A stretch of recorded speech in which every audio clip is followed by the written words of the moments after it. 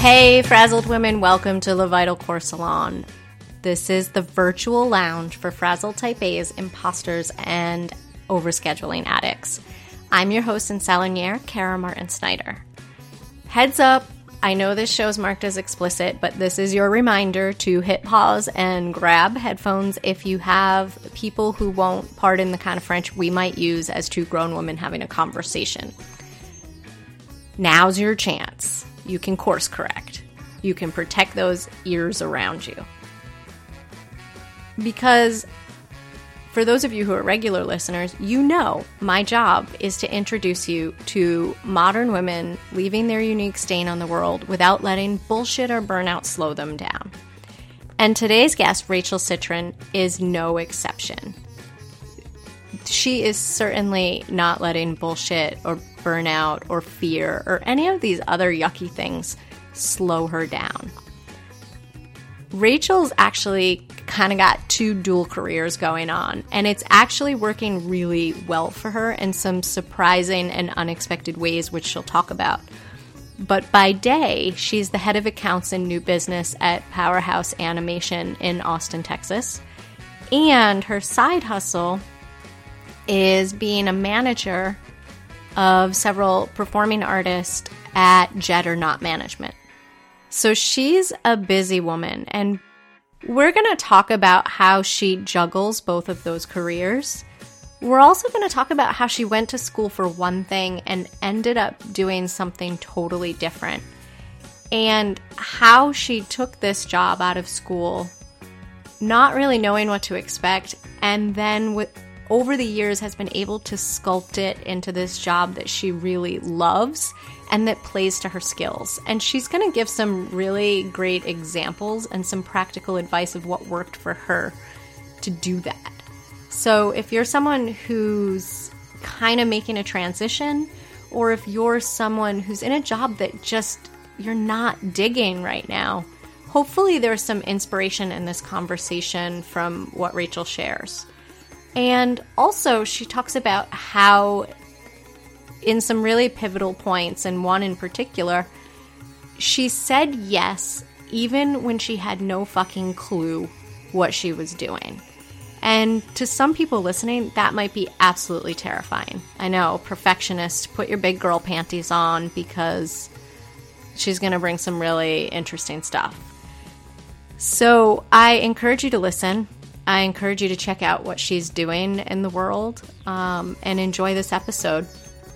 And I'll also share a little bit of trivia about this episode. So Rachel did not get murdered during the making of this show. And, you know, as a podcast host, and let's be honest, a recovering perfectionist, I really try my hardest to get good sound and have a quiet background and have this show sound professional. And behind the scenes, there have been some crazy moments. Let's flash back to my very, very first episode that I ever recorded, and I was super nervous, even though it was my awesome friend Angela Lucier. And as I recorded the episode, we were getting some background noise, and she's a podcaster herself, so she could hear it. And so to course correct, the only place that I could find in my house where I could balance a computer and a microphone, get internet access, was in this upstairs closet. And I recorded the whole episode and felt like a winner, and GarageBand didn't blow up, and I actually was able to record it. And then when I went to get out of the closet, I was completely locked in the closet, and Craig had just left for LA that morning. So literally, thankfully I had Skype, I was able to Skype one of my neighbors to find our hidden key outside and come let me out. That was a little bit of a rocky start to the first episode. And since then, there's been Skype failures. One guest, as soon as we got connected and everything working, literally her entire building's internet went down. And so we kind of had to scramble and course correct there. But this episode with Rachel was exceptionally funny, and I'm sure psychologists and psychologists listening would have a lot to unpack here. But it's really funny because as the popularity of podcasts, and especially crime podcasts, increases, it's funny how it trickles out into weird ways. And so while Rachel and I were recording, she watched a strange man that she didn't know walk up to her door and then was knocking on the door. You know, the obvious thing to do was just like pause and wait, and she was going to go answer the door. And it was funny because she was thinking about her love of crime podcasts, and you'll hear her talk about that. And as I was just sort of listening, I immediately began to wonder, am I going to listen to one of my podcast guests actually get murdered? Right? A strange man walking up to the door, knocking on the door, uninvited, unintended guest. I mean, immediately leap to that. So Craig has edited that out of the podcast just to kind of keep with the flow and the conversation. But I thought it's really funny. So as much as crime dramas are filtering into our consciousness, hopefully some of the inspiring stuff Rachel says creeps into all of your consciousness and you apply it, and not as any sort of murderer or serial killer or anything like that. All right. Before I ramble my way into an even darker, more inappropriate place, I want to remind everyone listening that if you want to be notified of future podcasts and not have to figure out when to listen to it or hope it floats by you on social media, the best way you can do that is to jump on the email list. So not only will you get notified about future shows, you will also receive some health and lifestyle motivation and sometimes tips from the shows and things like that. So you can do that by heading over to levitalcorpssalon.com. So levitalcorpssalon.com. And you can click on Get Emails from Me and type your name and your email, and we'll be good to go. And please know all of those emails are sent directly from me to you, and I am always a reply away. So if there's something you dug on the show or didn't dig, or you have an idea for a future guest, just hit reply and let me know. I'd love to hear from you. Okay, enough of me talking. Voila! Here's my interview with Rachel. Hey, Rachel, welcome to Le Vital Course Salon. Hi, Kara. Howdy. I am so happy to have you here all the way from Austin, Texas. Yeah, I'm excited to do this. This is my first podcast I've ever recorded, so go easy on me. No way! Don't go easy on me. Take it back. Don't you want... It's like, come on, we'll just make it baptism by fire. Okay, that sounds good too. You'll be ready for any podcast after this. Hopefully that's my next thing is I'll just do the podcast circuit based on the success of this one. Awesome. And so, Rachel, let's start with work, because sometimes that's the easiest place to sort of dive in and where we spend a big old hunk of our life. And these days, you're the head of accounts and new business at Powerhouse Animation, which is also in Austin, Texas. It sure is. How did you initially get into that work? Because if I recall, this was not your original path. It was not at all. So I moved to Austin just about 10 years ago. I'm actually coming up on my 10-year anniversary of living in Texas in the next couple of months. And I moved out here to attend grad school at the University of Texas, and my graduate degree is in women and gender studies. So that was what my academic background had been in undergrad, and that's what I wanted to study. And I did some social work jobs and some TA-ship jobs when I was in grad school, and at no point during that experience did I really have any idea about animation or even think that I was going to work in a creative field of any kind. So what ended up happening was when I finished my graduate degree, it was a hard time to get a job, and I applied for basically everything that I could find. I had it in my head that I really wanted to work for a nonprofit, especially something that was doing some sort of activism, whether it was specifically in sort of like a women and gender field or otherwise. That's what I thought I was looking out for. So I applied for a bunch of those sorts of jobs, and then I started applying for anything available. I was applying to be administrative assistant. I was applying at restaurants, just all sorts of things. And I think that period was maybe about 4 to 6 months where I was just kind of floating around, not wanting to leave Austin, but I didn't really have any direction at that point. So I happened to have a friend. I think we just, went out for drinks or went to a movie or something, and I was complaining that I had been doing nothing but sending in resumes and that nothing was coming through. And he sort of casually said, "Oh, well, the animation studio that I've been working for is looking to hire a receptionist. Is that something that you would be interested in?" And I remember just yelling at him, like, "Absolutely, yes. Is it a full-time job? Like, at this point, I will take anything. That sounds great." So I went in for an interview probably that next week. I think they hadn't even really started looking to fill the position. They had just kind of floated internally that they needed to fill it.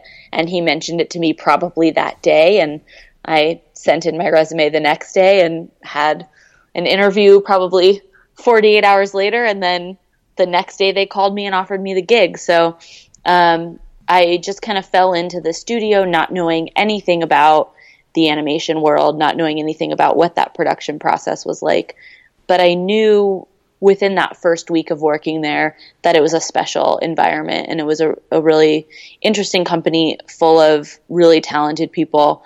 And I remember telling someone when I had gotten that job, I had gotten a master's degree in women's studies, and then I was answering the phones at this studio.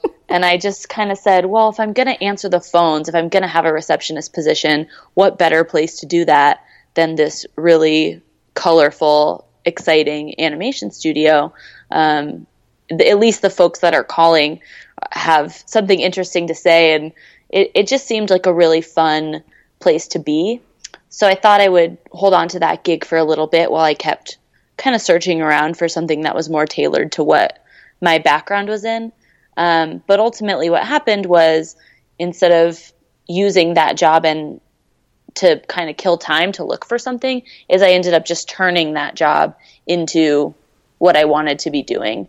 I started to get comfortable there. I developed a really good relationship with my boss, who's the CEO of the company.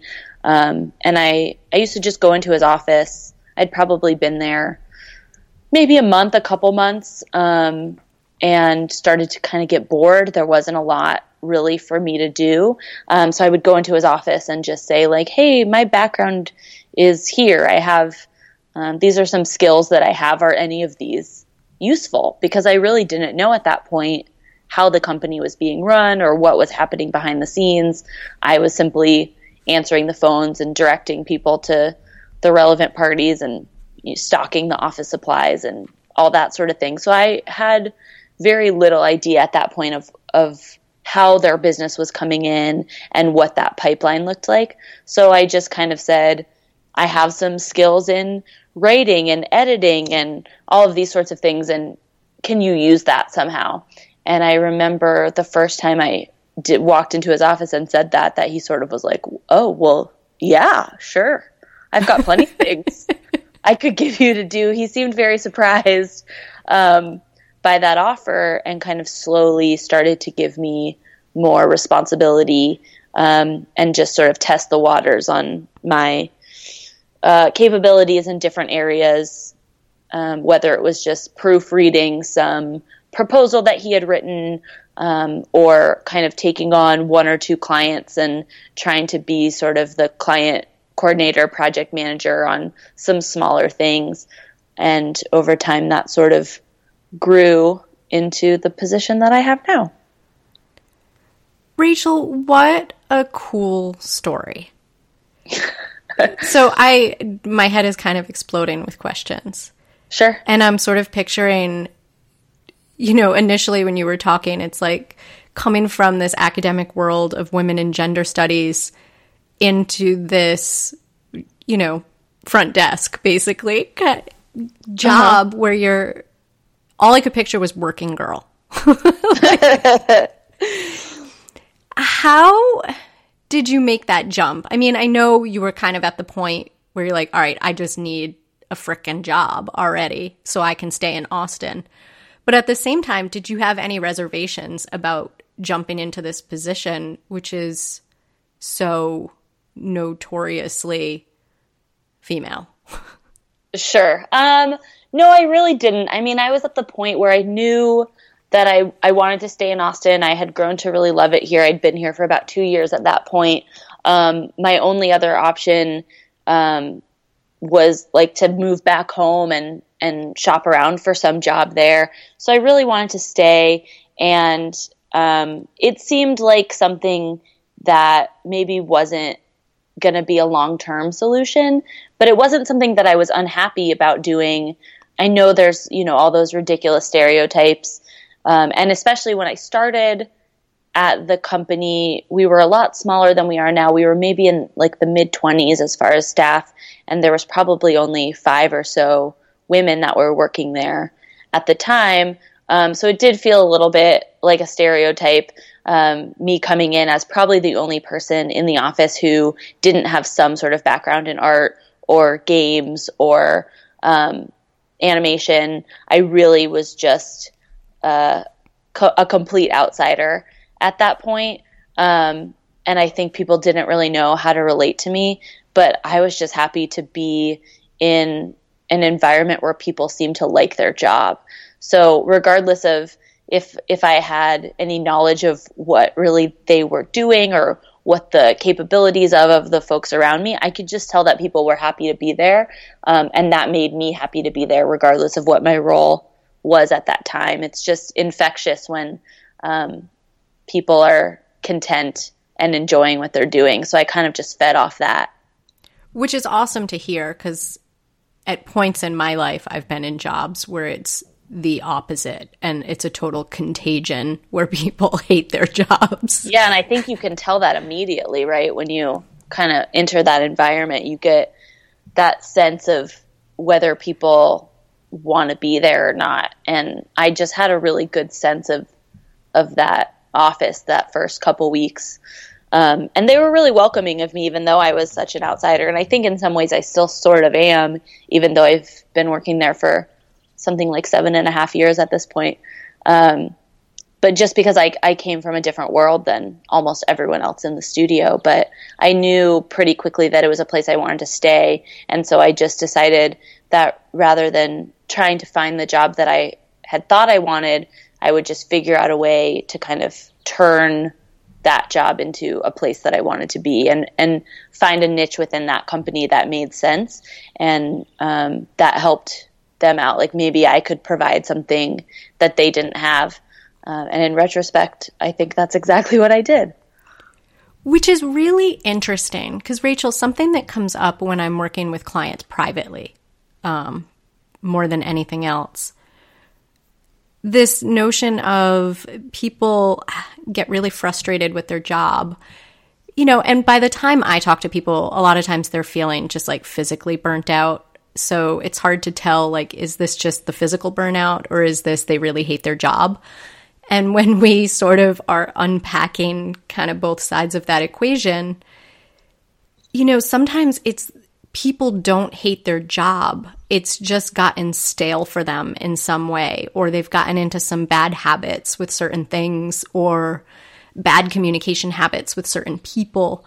And it just requires kind of like stepping back and making that position, kind of like molding it around them again. Like looking to do more of what they like versus what they don't like and how to shift that distribution. Hearing that and hearing your experience, how did you start to custom fit this job to you? Well, I think part of it is also that I had the benefit of working with people that allowed that to happen. So I think I took a lot of initiative, but I also am really lucky in that the directors and the management at the company and the founders and the folks that I was working with kind of in the administrative side were open to a lot of feedback. And at the point that I started there, they had just started to grow, and it seemed to me like they hadn't really figured out, they knew what they were good at, and they were really talented at animation. But all of the folks that were doing the business side, none of them really had a background in business, and neither do I, but they all were artists who had just taken on the roles of being the client coordinators and the, all the biz dev folks and the account people. Like, they were animators and artists who had fallen into those jobs, but didn't necessarily have a background there. And I was a person who wasn't an artist. So I wasn't feeling like I was missing out on being part of the creative side of the company. I kind of just wanted to help streamline some of the back end stuff, the less glamorous part of the business, which is, although it's what they were doing, it's probably not really what they wanted to be doing. Whereas I was perfectly happy with it because I don't come from that artistic background.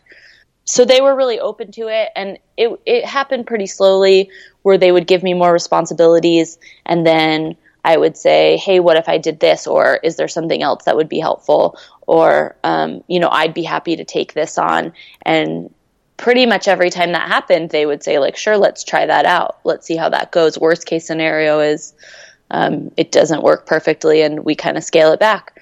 So over time, I think I was able to ask for what I wanted or make suggestions. I think it would work better. It would streamline this process if we added this tool, or maybe I could try to implement this tool and see if I can find a way for it to work. And they would kind of tell me, sure, if that works out, then we'll use it. So there was a lot of back and forth that way, but I think that in a lot of ways, I was just really lucky that the folks I was working with were open to kind of shifting the way that things were happening. So Rachel, a question I have for you, because I'm always trying to think on this show, like, what are some of the questions, or like, sometimes I have certain avatars in mind where people would push back on something a guest would say, or want to look at it from a different angle.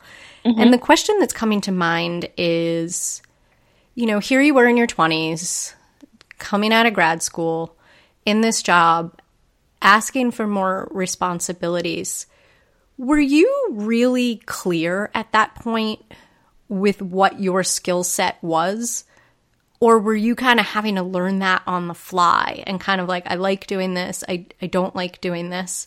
Because that's something that comes up in my entrepreneurial circles sometimes, like that matching of skills to the work that people want to be doing. Yeah, that's a really great question, actually. So it's interesting because my academic background, while I loved it for so many reasons, I don't know how tailored it was to any particular profession. I mean, I was doing humanities and social sciences and things like that, and it was my favorite thing. I was reading all the most interesting texts and writing about a lot of theory and all that sort of stuff, which I loved, but assuming I wasn't going to continue in academia and get a PhD and kind of stay in that world, I do remember feeling when I had finished my coursework in grad school a little bit lost. Like, I had spent all of this time getting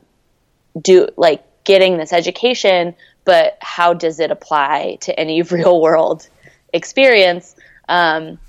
Which I think I've learned ways in which it does, but they weren't really skills. It was more ways of thinking about things and ways of relating to people, which has turned out to be really useful. But I did feel a little bit freaked out by the job market at that point because I didn't really take any of the classes that were specifically tailored towards those skill sets. But I did know that I was good. That I was good at writing, at written communication, and also just with communicating with people in general and kind of organizing and managing.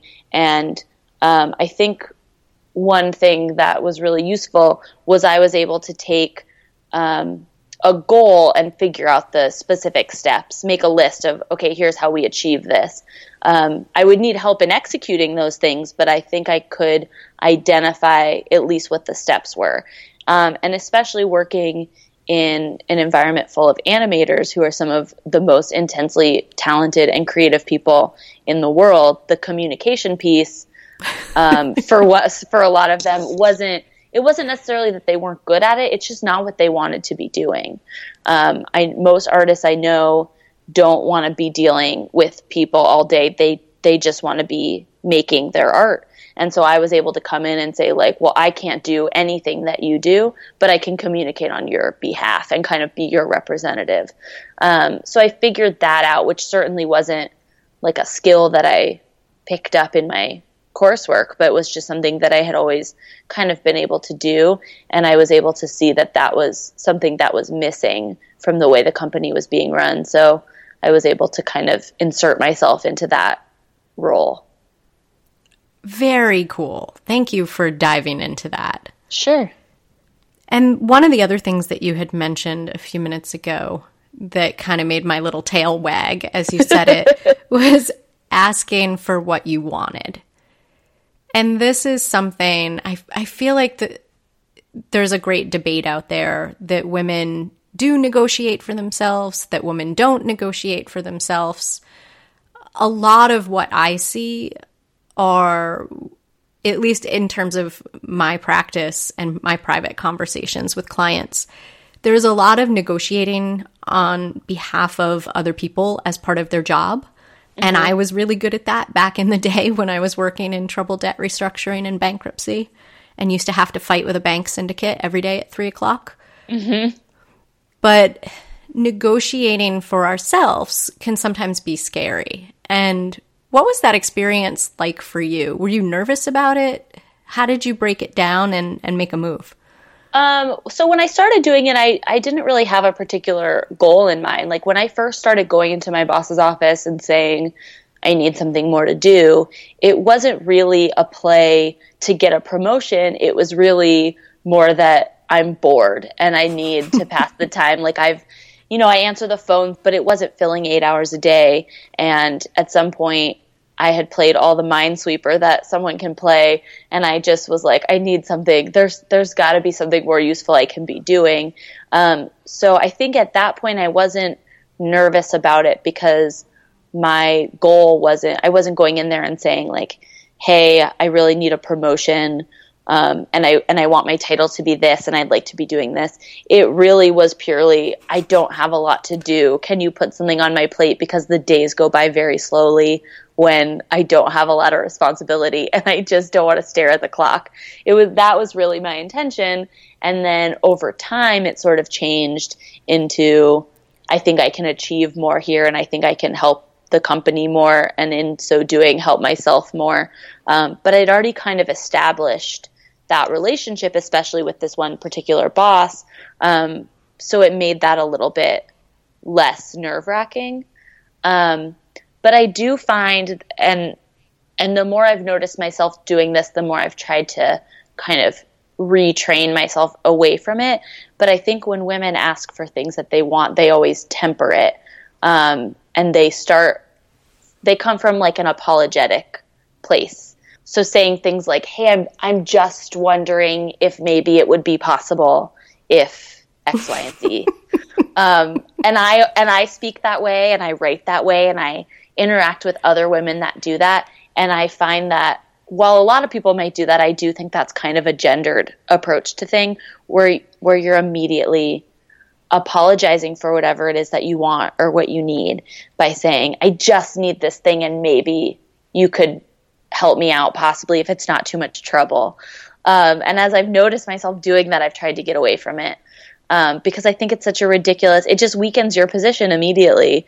And yes, you're already sort of agreeing to, or you've already sort of acknowledged that the answer is probably going to be no. And you've already kind of started to step away from it even as you're asking for it. You're saying, you're giving the person an out. I completely understand if this isn't possible, but this is what I would like. It's something that I still struggle with, but every time I notice myself doing it, I try and rephrase that in my head. Or if I'm writing an email and the first word in the email is just, I immediately delete that. Just checking in to see if you received this. I just think I just did it right there.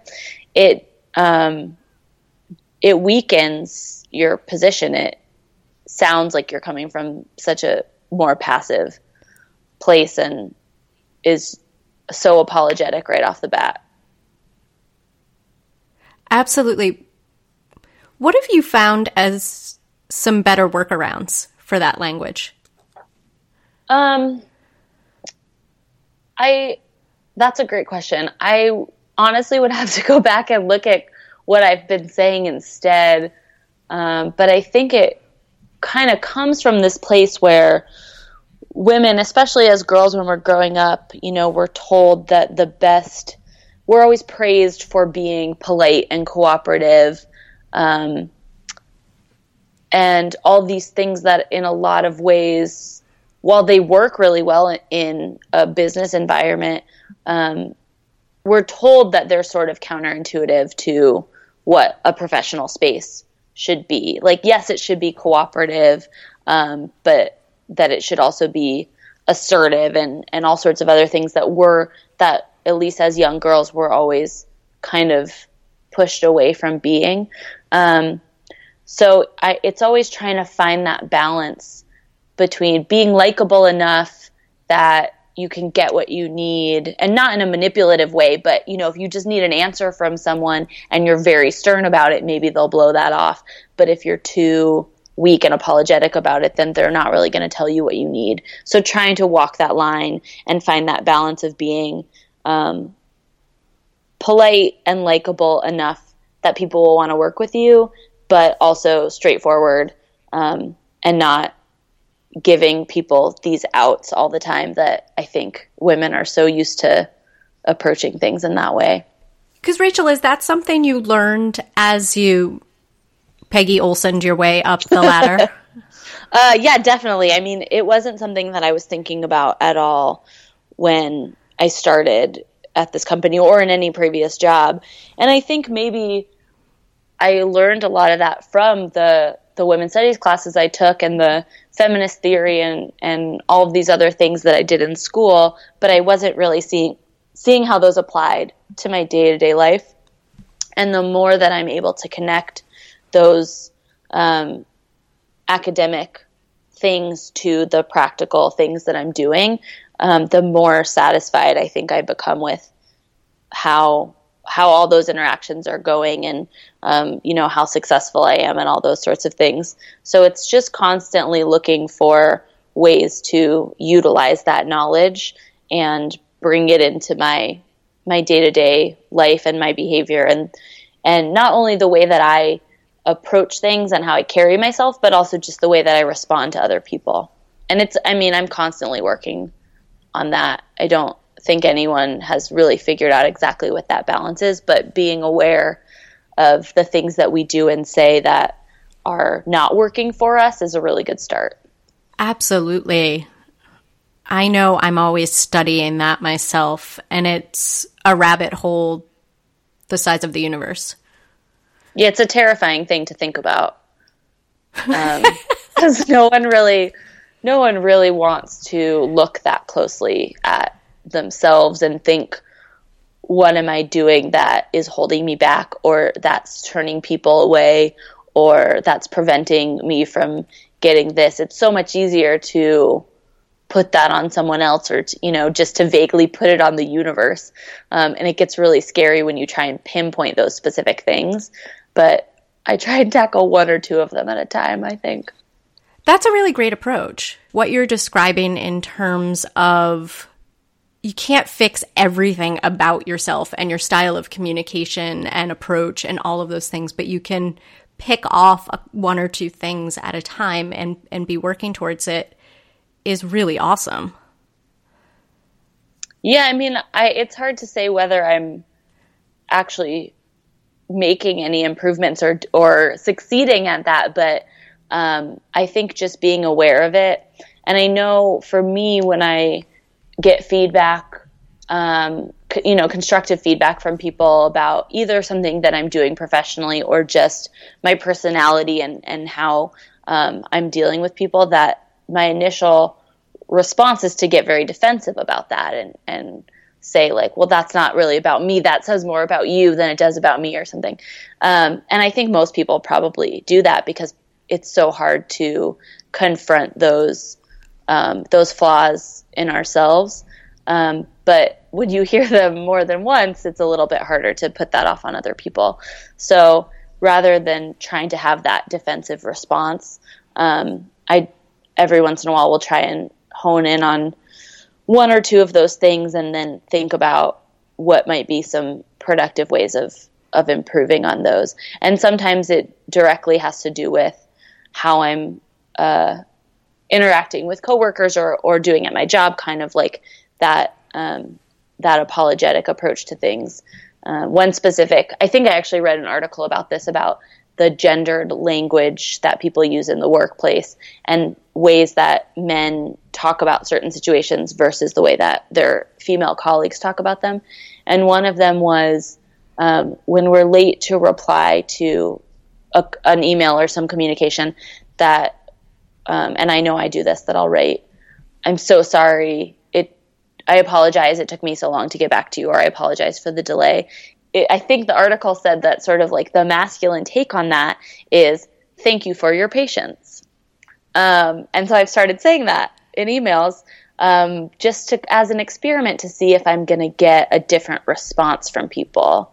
So, it might only be 3 or 4 days after I've gotten the email, but when I respond, instead of saying, "I'm sorry that it took me a week to get back to you," I say, "Thank you for your patience."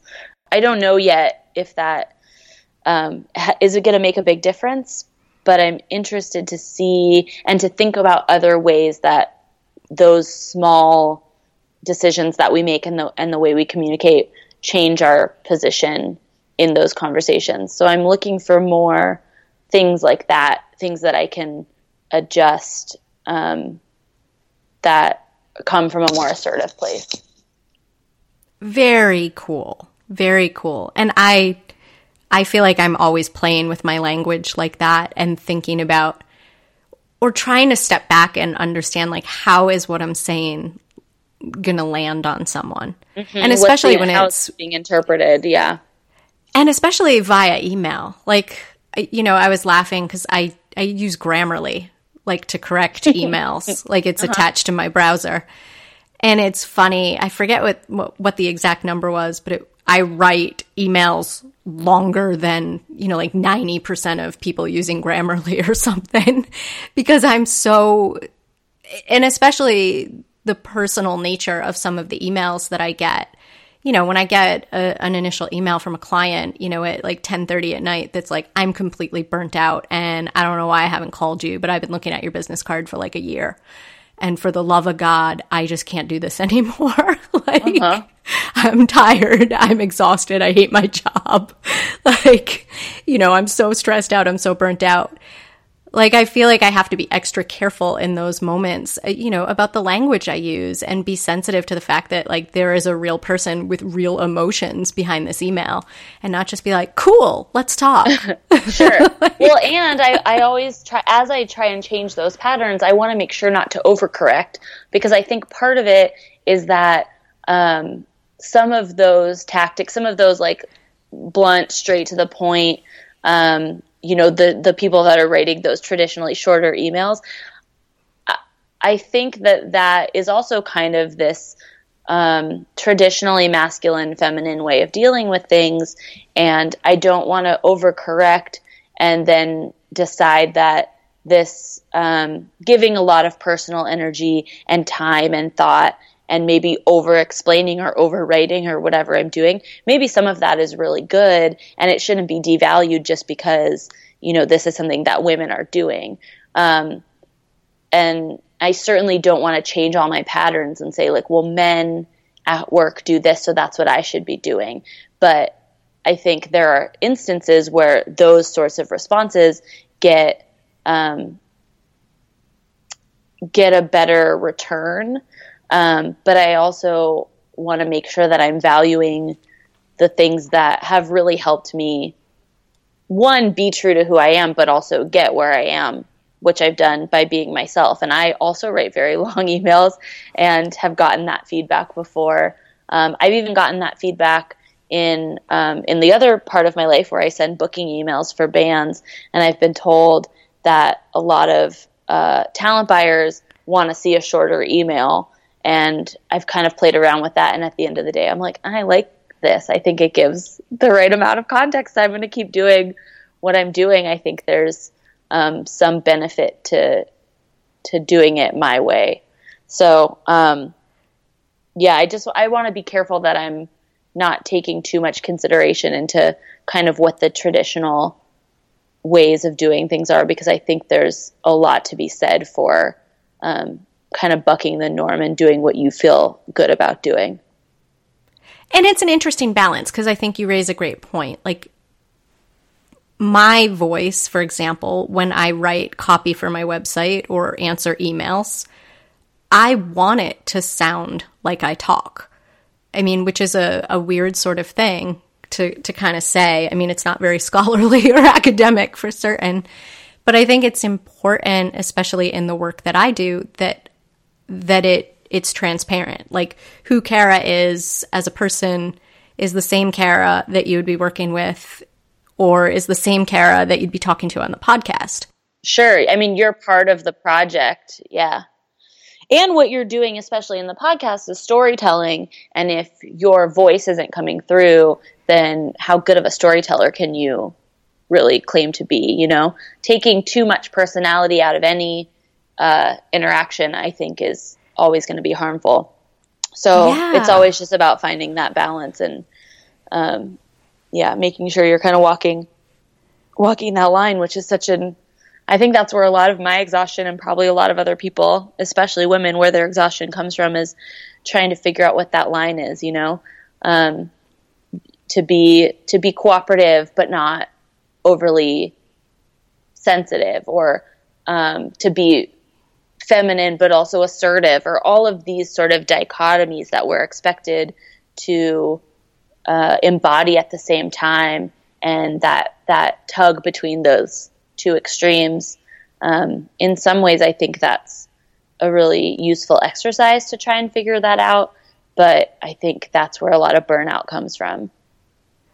Absolutely. And Rachel, we could geek out about this all day and all night, I'm sure. But you raised an important point, and something else I really wanted to hear from your story is about a year ago, you started a side hustle as the owner and manager of Jet or Not Management. How did that all come about? Because you are so not only are you juggling your language, but you're juggling two worlds. Yeah, totally. Well, it's actually not. The longer I've been doing it, the more I see the parallels between my day job and my night job, I guess. But how that happened was, obviously, I live in Austin, which is the live music capital. So pretty quickly after I moved here, a lot of the friends that I made early on were musicians, or if not, then they sort of hovered. I always think about the communities, at least the communities of people that I've always known in Austin, that there tend to be sort of these hubs around bands or around venues or around groups of bands that play shows together, and that there are like these families that get built around these bands or these music communities. And pretty quickly after I moved here, I got pulled into one of those sort of band-centric families. And through someone that I was working with at a job that I had in grad school, who had gone to undergrad at UT with a couple of guys in this band, I started to go see their shows, and then I met the band members. I met the wives and girlfriends and roommates and friends of the band members, and kind of got pulled into that circle. And it became a really beautiful sort of community of people, because it's obviously, I love being around people that are making art. That's what I do at Powerhouse. And I found that these communities, these families of musicians and their friends and their supporters, It was just a really lovely and sort of affirming group of people, because they were working really hard at something that they loved and that they wanted to be doing. And they were doing it together as a team, and all the people around them were also helping them and supporting them and going to their shows and, helping to stuff records or to promote their gigs or put up posters or whatever it was. And I kind of just fell into that crowd. And over time, I've met a lot of other bands and a lot of other band families through that part of my social life. And so a couple years ago, one of the singer-songwriters that I was spending some time with, he and I had become really good friends, and he had said to me a couple times that he wished I was his manager. And I kind of laughed that off. I thought, we were out drinking and we were going to see a show, and he would say, like, you should manage me. And I was like, yeah, sure. And I never really thought that was serious because I didn't know what that was.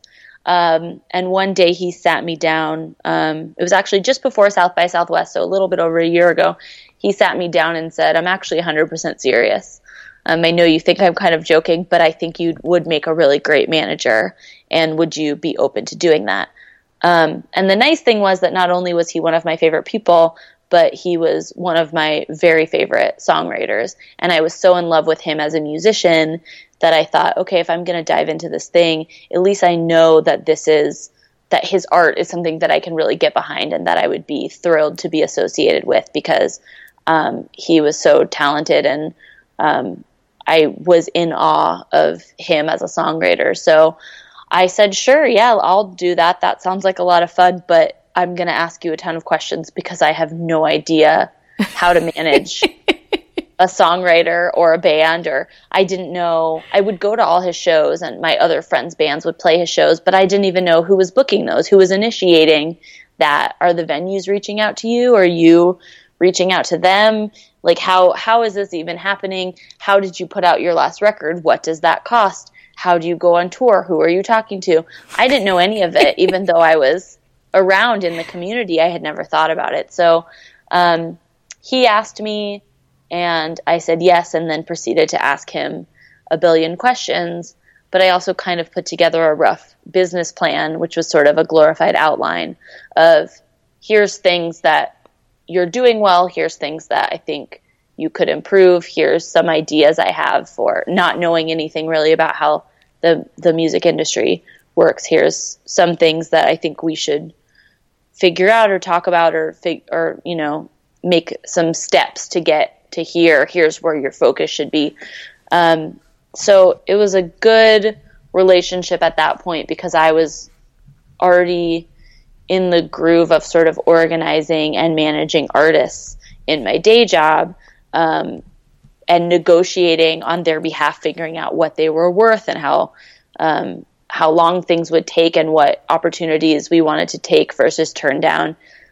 So I started kind of doing that for him, thinking that I would just spend a couple hours a week working with him as a songwriter and helping him. And then that too evolved pretty quickly into something else. Something else as in more hours, more work? Yeah, into this brand that I've started. I don't know if I can call it a company because I haven't actually registered it as an official company, as it's just me. But it turned into this Juggernaut management now. That songwriter that I started it with actually moved back home to Oregon a few months ago. So I'm no longer working with him, but I currently have 4 bands on my roster that I represent and manage. I do kind of different things for all of them, but I certainly never thought when he asked me last March if I would manage him that a year later I would have 4 bands on my roster that I'm working with. So that happened kind of fast, but has been a lot of fun, and I think it's going to continue for a little while. So, Rachel, the obvious question that comes to mind is, there are a lot of people that I would talk to that are standing on the precipice of that question, would you be my manager? and you not knowing, really, it sounds like a whole lot other than the fan side of the, maybe some of the business side. I think it's good. I think more people should listen to it, and you should make more money doing it. But yes. I didn't know how any of that happened. So I think a lot of people standing in your shoes at that moment would be so freaked the fuck out that they would say no, and they would miss out on this opportunity to learn. What allowed you in that moment to say yes? That's a good question. I mean, part of it for me was that I really believed in him as a musician.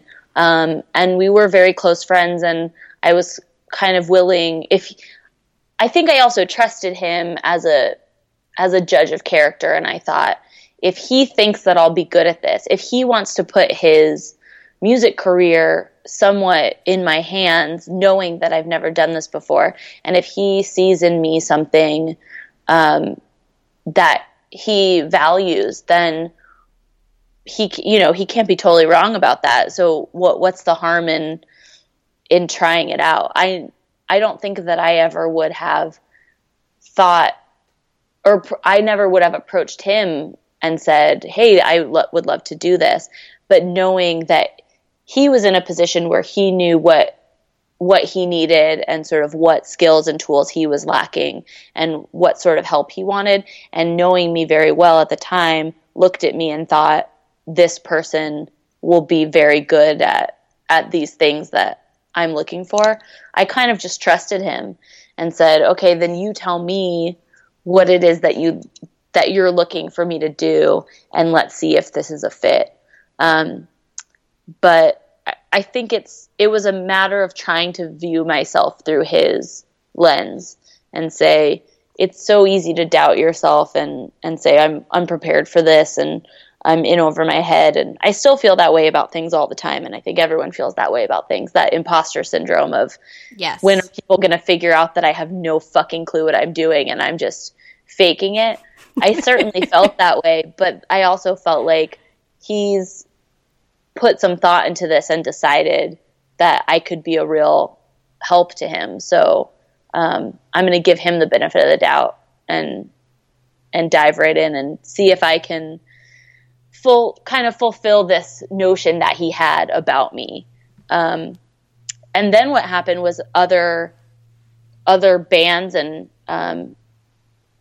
club owners and people that I knew in the industry saw me working with him, or saw sort of the outcomes that came out of me working with him, and I started getting all sorts of organic people I knew, musicians I knew, coming up to me at bars and at venues and saying like, hey, I want to talk to you about management. I know you're working with Ben. Can you work with me also? And for several months I was saying like, no, of course not. I have a full-time job. Like, when would I do that? And turning people down. And then over time, as I kind of learned a little bit more how it worked, realizing that I had more capacity to do this than I thought. So, yeah, I think it was just believing, if someone's asking you to do something that they think you can do, then who are you to say, I don't know how to do that thing? You know, maybe they have a better impression of your capability than you have. And it sounds like from the beginning there was conversation on both sides, that you kind of both put your heads together and realized that this could be a synergistic relationship. Like your skill set was filling some of the gaps that he needed, and vice versa. Absolutely. And I still look at it that way. When I talk to new bands about taking them on, it's never just, here's what I can provide for you. It's always, here's what I can do for you, but also in having your name associated with me and with my brand, that's also going to lend me some more credibility. That's going to open up some avenues for me that I didn't have access to before. As you guys achieve stuff as a band, that reflects positively on me, and in exchange gives me better footing to work with people. So we're making each other look good. And that's been really important to me, is to say, you know, I can help you do this, and I can represent you and speak to people on your behalf and like kind of validate what you're doing in that way. But you're also validating me by saying, we believe in this project, and we want to put our name next to yours. So that's kind of been my favorite thing about doing it, is that it's not one party working for the other party. It's us putting our head together and saying, here's what we both want to achieve, and how can we find a way to help each other do that. And it's been really fun and really satisfying, and sometimes really exhausting, but yeah, I've learned a lot, and I've really enjoyed it. What I find interesting too is, I mean, you know as well as I do, you're in the music industry. It's a tough go for women in that industry. And then it's interesting, like here you were at Powerhouse, and you were what, like in the 20% of the staff maybe when you started was women? Yeah, about. I'm not even sure what the actual question is, but I'm so curious because you have this background in women and gender studies, and then your day job has you working in a mostly male, but I think growing female industry. Yeah, absolutely. And then in music is so male heavy as well. So how do you navigate or reconcile all of that?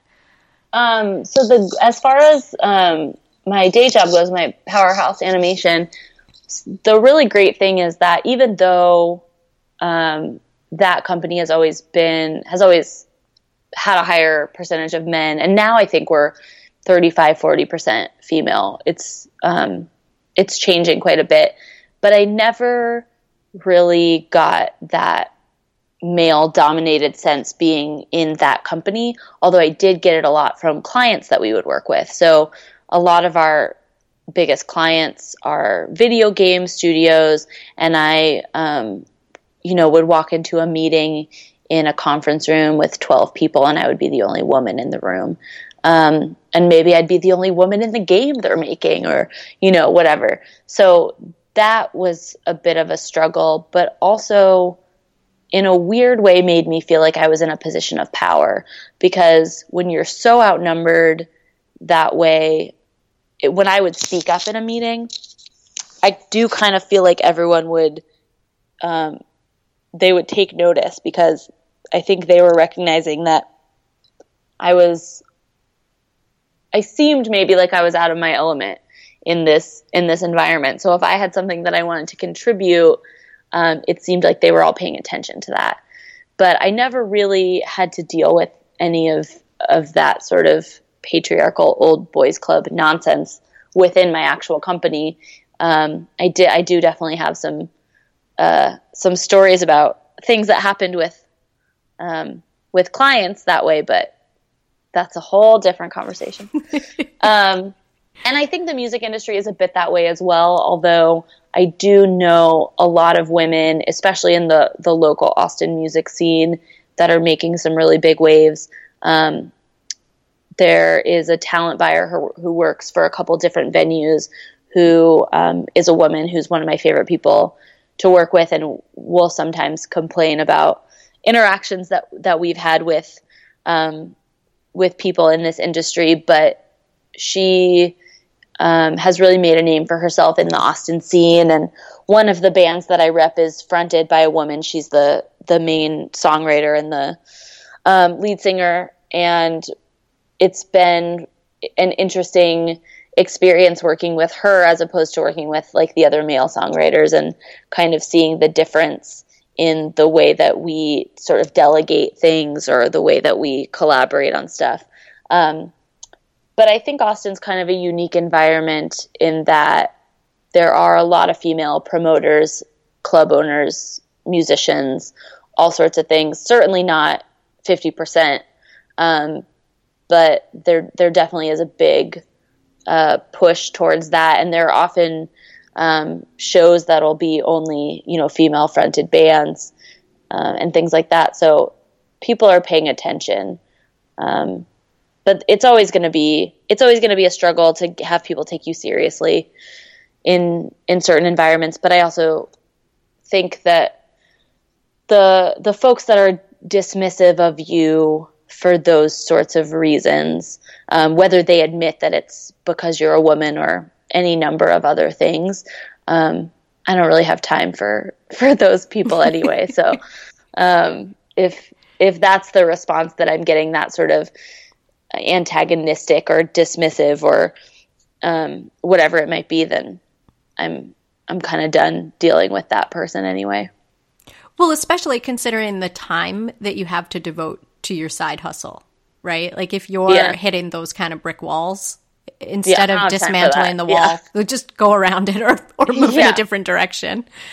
And ideally, we all have time to fight those fights, but you got to pick your battles. And sometimes it's just not worth it to engage in those situations. You're not going to solve every problem that's out there. So I'm doing the best I can, but sometimes I'm just avoiding that.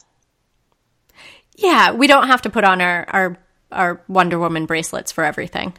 True. Hey, I'm going to see that in a couple hours. That's my agenda tonight after this. After we're done recording, I'm headed out to see Wonder Woman. Nice. Yeah. Nice. Rachel, this may come off as a sort of sideways question, but I think apt considering both of your careers that you're balancing. Both of your roles tend to require a lot of, I would say, luck and pluck, right? To make things happen on a day-to-day basis. How do you create or manifest opportunities for yourself? I really love that question. And I've been trying to think about that over the last couple days. And I think part of it is that now that you've asked that, I'm going to start paying attention to that a lot more. But I think sort of similar to the way that I changed my role at Powerhouse, it's really just letting people know that you're open to things, that you're even just sort of dropping a hint that you're looking around for some opportunities, or honestly just asking for them, which is what I do a lot in both of my jobs, whether it's emailing a potential client or a past client and saying, hey, here's some projects that we've just wrapped up. If you guys have anything on the horizon, I'm just checking in to see, let me know if anything comes up. But with management, often it's running into people or reaching out to people I know and saying, hey, I just picked up this new band and here's a link to their EP or their website or whatever it is. Or, I'm working with this band, but they just went back in the studio to record a record. And I'm letting you know that in case anything comes up. Are there any shows at your venue they might be a good fit for? Maybe you want to play this song on the radio. It's really just having the confidence, I guess, to reach out to those people and knowing the worst thing that can happen is that nothing will come of it, that they'll ignore it or they won't like it. But they're never going to be angry at you for trying. And a lot of it in the music industry is just being present. So I think part of why Ben initially asked me to do this and why I've kind of grown that part of my life a little bit is that I'm out and about at shows, seeing bands, talking to people all the time. And a lot of the time it's just an organic conversation that I'll see someone out and I'll mention, I'm working with this person and they've got this going on in this show on the books and blah, blah, blah. And it might just, kind of, as you said, get your, what did you say? Your tail was wagging? My tail was wagging. Yeah. So they might just have that idea of now that you mentioned or now that I'm seeing you, would one of your bands be interested in this opportunity? So some of it is kind of just it's sort of like I think bullshit that people say about dating where they're like, just put yourself out there, which I think in romantic scenarios, it doesn't really work that way. But in professional ones, I kind of think it does. You're just out and you're present and, letting people know what you're up to and asking them what they're up to. And those opportunities kind of just manifest in those conversations sometimes. Great point. Great point. And Rachel, I have to ask this question. I'm dying at this point. Okay, I'm nervous. No. So you have a day job. Uh-huh. You have your side hustle. Uh-huh.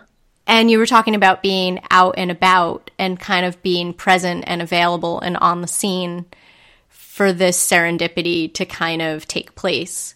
Sure. When do you sleep? Well, I sleep a decent amount. I think it's other things in my life that end up going by the wayside. So like some of the self-care stuff other than sleep, I will decide I'll try and make it a priority to work out a certain number of times or cook a certain number of times a week. And then a show will come up and I'll realize like, oh, I don't have time for either of those. I'm going to rush home and change clothes and go out to the show and then come home and fall into bed so that I can go to work in the morning. So I end up, sometimes I'll have really late nights, but I end up trying to keep a decent schedule during the week. But there are a lot of other things that I'd like to spend time doing that end up kind of getting overrun. But sometimes I'll also just kind of shut down for a couple days, and I need at least 1 or 2 evenings a week where I don't have any responsibilities and I can just come home and I won't really answer my phone unless it's emergency, and I won't make a plan with anyone, even if it's just to go get a drink. I'll usually try and block off at least usually 1 weeknight and maybe 1 weekend during the day where I'm not obligated to anyone and I can just do whatever it is that I need to do. I really appreciate your honesty around this question, because I think sometimes I invite people to this show and they think that they have to give me this, wonderful morning routine plan or nighttime routine or all of this like really indulgent self-care. Oh, no, I'm shitty at that. And I'm terrible at mornings. I snooze. I'm 33 and I've had this job that I work the same hours every day for 7.5 years. And I'll still snooze my alarm 6 times in the morning and then end up scrambling to try and get to work on time. I've never, ever solved that. And I know that my parents especially thought that after high school or after college, that as I grew up, I would get better at those sorts of self-care morning routine, just like waking up and being ready for the day. And I've never achieved that.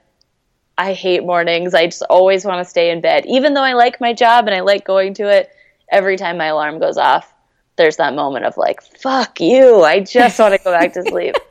So, no, I'm definitely not good at that. And I don't know if I ever will be. How do you figure out what's a healthy level of busy versus that unhealthy level of busy? Do you monitor that?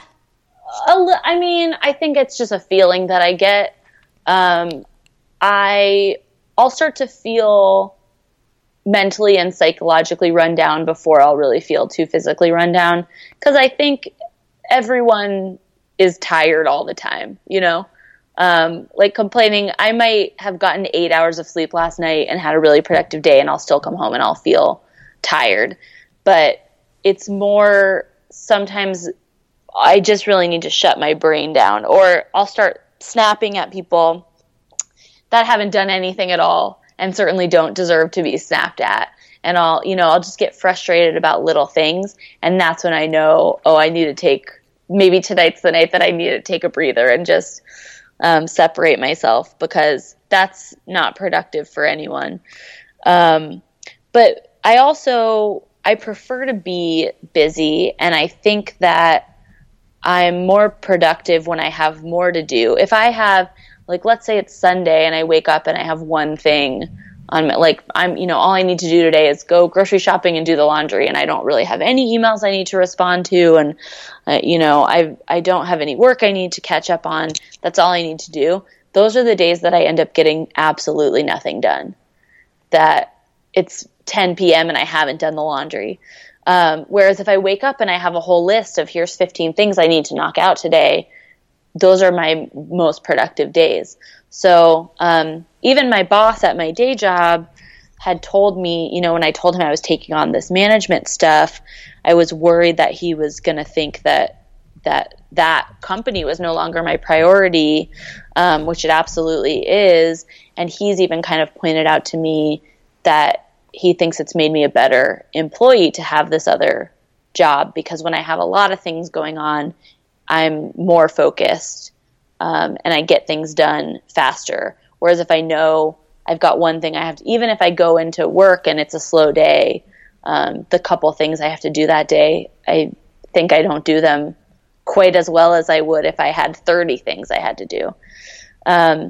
So I prefer to be a good amount of busy, but I can also definitely tell when I start to get very frustrated with people that that's time to take a break.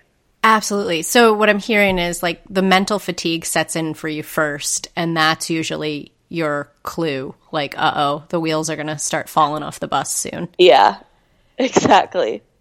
And I totally agree with your notion of, when you are busy, and it's the word busy, I'm having this weird friction just around that word so much and so frequently these days, because it's like a double-edged sword, right? Like sometimes we use busy as like a cop-out, right? It's I'm busy, and we overschedule ourselves and we overload ourselves to the point where we can't even function anymore. Or busy can be this kind of cattle prod in a way to kind of keep us more engaged and not letting every single task expand to the size of the time you have to put it in.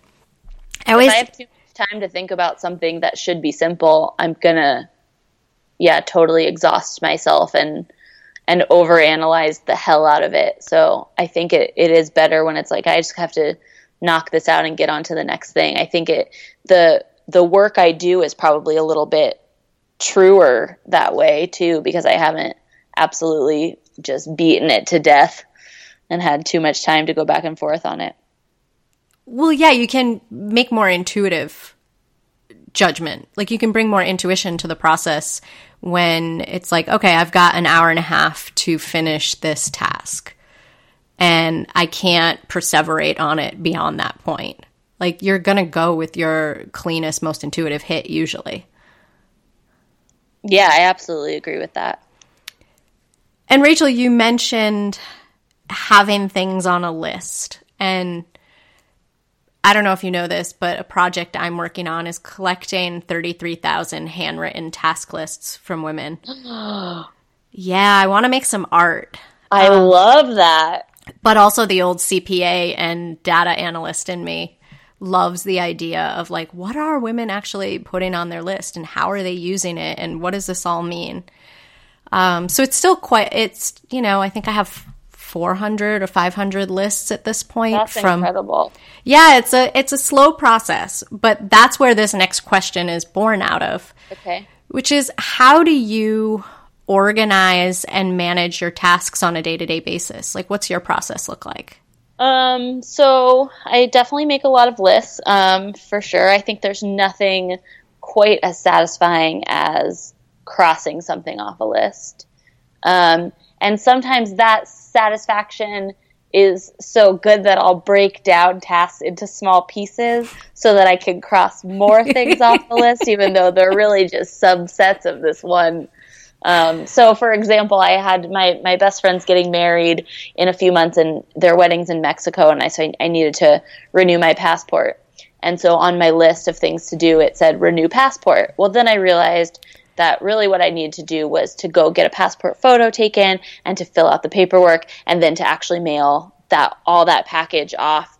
And it wasn't satisfying enough for me to just have it say renew passport. So I modified the list for each of those tasks so that when I went and got my passport photos taken, I could cross that piece off the list, which is just for me, but it felt like I had really done something that day. So yeah. It's insane because I know I'm doing that, but I'm still like, that made me feel great. One big thing for me, and when my friends notice this, they make a lot of fun of me, but my Google Calendar basically runs my entire life.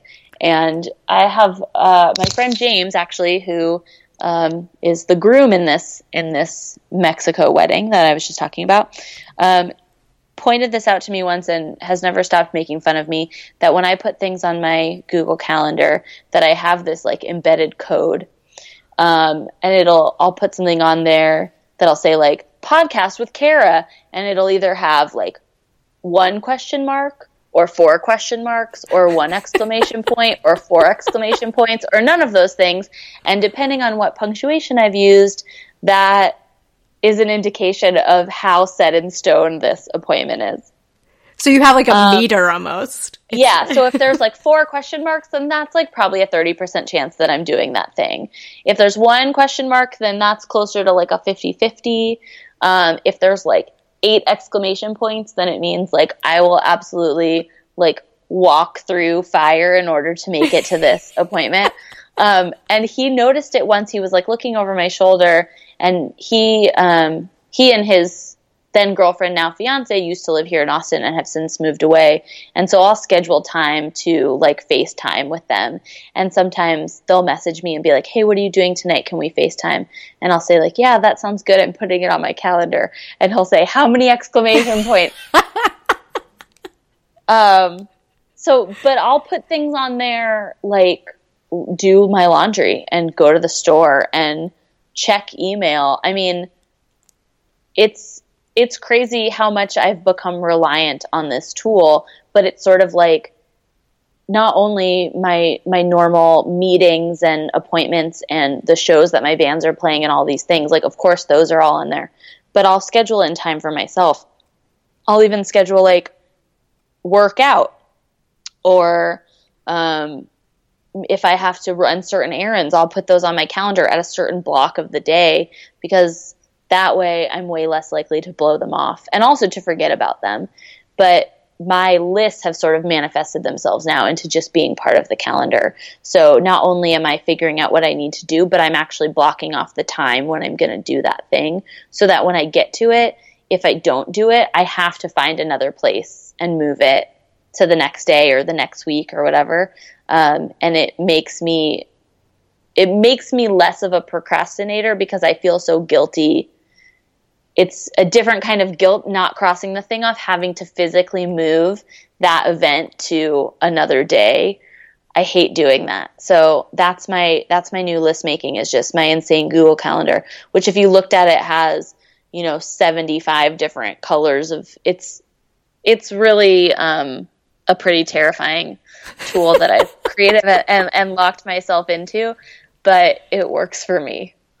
And that's the key. And I think that's the part of my fascination with this question is we all, there's a finite amount of tools, but we're all using them so differently. And what I love hearing is that your to-do items, like the things you have to get done, you're actually finding a time and space to put them in, not just like nebulous, like go to the grocery store, but then scheduling yourself for 20 out of 24 of the hours that you have in a day. Yeah, I'll literally put all of that stuff on my calendar, and I usually don't let people see it because I know it makes me look like a neurotic freak show to say like, I don't know, go dress shopping for such and such event, and it's like 6:30 on Tuesday, whereas it could just be in my mind as something to do. Like I have to put it on the calendar, or else it's like I never have time to do this thing. And it helps me when people ask me, hey, can you meet up this week for a drink? I'm like, let me look at my calendar and see what I'm going grocery shopping, and I'll work, our social time, I'll, work it around that or whatever. But yeah, that's how I've made all of my plans for the past several years, is just through that calendar. Fantastic. Well, thank you for giving us a glimpse. You don't actually have to show us a picture of it. Please don't look at it. It is, it's very intense. And Rachel, I want to ask you some of the other champagne questions, which are questions I like to serve all of my guests. And, we touched on it a little bit earlier, that there probably wasn't as much of a routine in the morning other than hitting snooze. Mm-hmm. But if you had to look at like the AM and or the PM, like what are your most impactful habits? Like what allows you to get everything done that you need to get done? Well, something that I've started to do recently is when I get up in the morning, so I'm snoozing or I'm reading my email or whatever I'm doing in bed, and usually I'll do that for a long time to avoid getting up. But what I've started doing recently actually is when I wake up, I'll find a podcast and I'll turn that on. And that'll kind of be the soundtrack of me getting ready to go out. Sorry, I see someone approaching my front door who I don't recognize and is knocking. Can we take a pause really quick and I can go see what is happening? Go for it. Okay. Sorry, hold on one second. Sorry about that. No worries. I'm glad I didn't. It makes me nervous when people I don't know approach my home when I'm here by myself, so I thought I would figure out what that was, but he just wanted to talk to me about some environmental campaign. And I said, I don't care about the earth, man. Get out of here. As soon as you get up, I was like, you know what? Please don't let me have to listen to Rachel get cut up into little pieces tonight. Or like that's actually a great segue because so I listen to podcasts in the morning and it just like it makes my brain more alert as opposed to just like, checking Facebook or whatever terrible habits I do when I'm lying in bed. But honestly, most of the podcasts that I've been listening to are these like ridiculous true crime murder podcasts, which have just infected my brain to where I think every totally innocuous situation, I'm like, what if this is about to be like some tragic murder scenario? But that was not. He just wanted to talk to me about the environment, so everything's fine. But yeah, I'm glad I didn't have to put you in that witness situation. It would definitely add some spice to my Tuesday. Oh man, I can't imagine what the intro would be to this podcast if it was like, well, she answered the door in the middle of it and she was never seen or heard from again. Oh my God. Let's not think about it. Let's not think about it. He was wearing a backpack. Like, how dangerous could he really be? One never knows these days. That's true. So anyway, yeah. So my new routine is that rather than laying in bed and like perusing all the social media and reading all the news that's come out since the last night, which is usually just depressing and makes me never want to get out of bed, is that I won't look at any of that and I'll just turn on whatever podcast I was listening to the night before, and it'll just turn my brain on enough that I can get up and like start getting ready for work.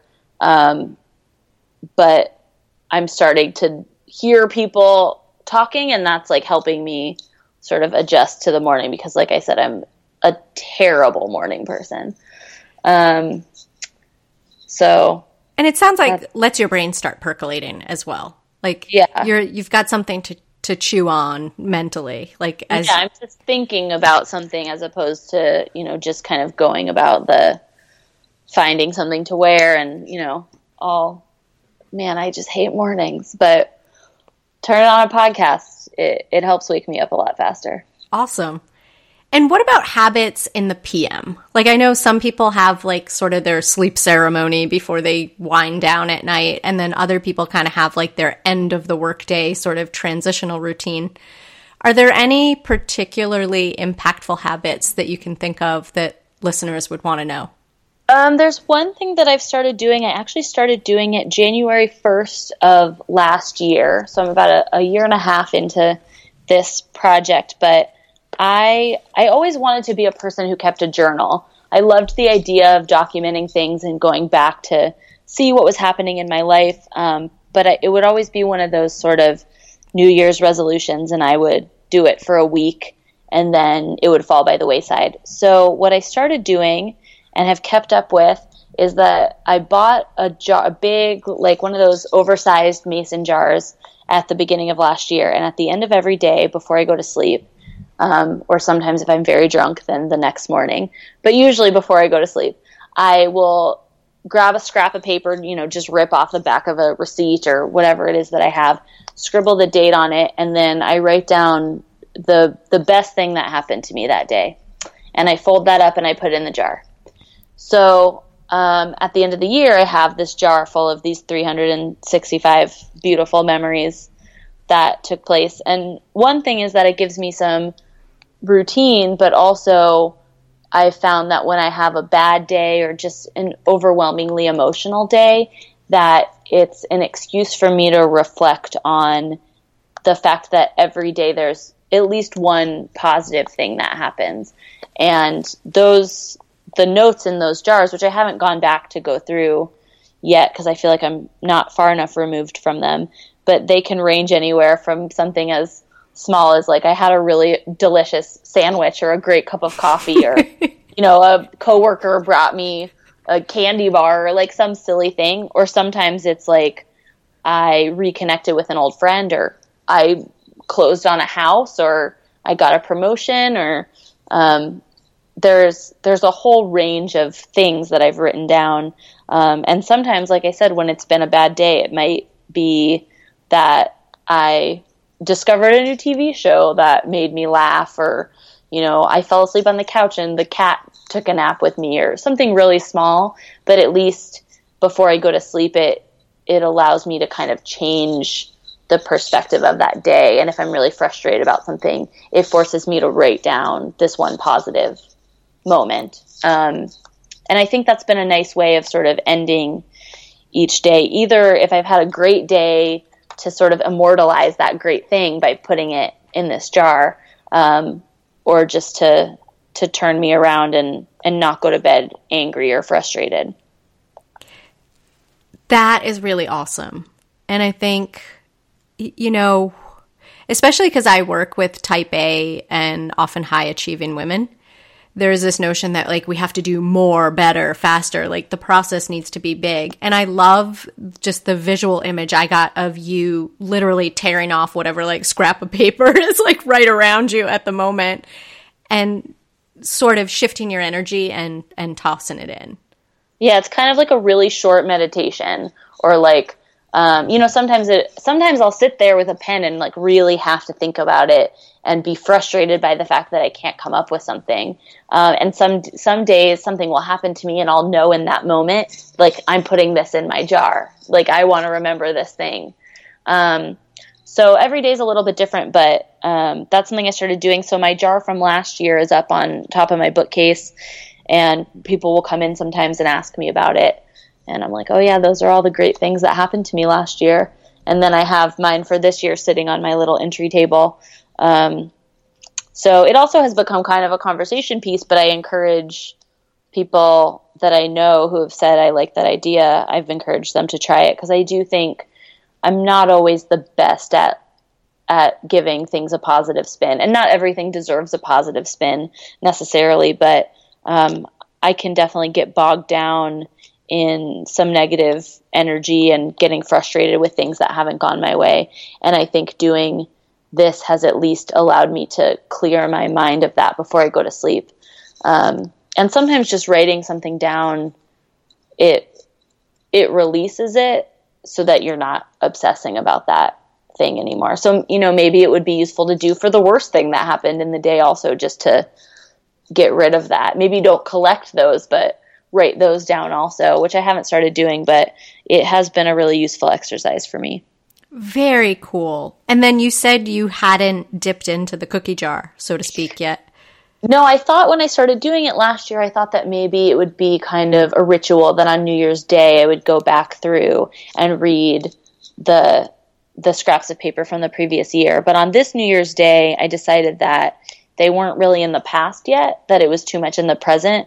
And so I think I'm going to wait a couple years before I dig into it, so that it feels like I'm a little bit further removed and is a little bit more of like a nostalgic exercise as opposed to just reliving the past year. So for now, I'm just going to collect them and keep them, either up on a shelf or something. And then I think in a couple years, maybe I'll go back and look at what happened. But what I'm really excited about is to see, every big event, I think, in your life starts with something smaller, whether it's like meeting a particular person or, like I said, having that friend either ask me to manage his band, or that friend telling me that his company needed a receptionist, or all of those moments. And it'll be neat at some point to look back on that small event that happened that, turned into these big parts of my life.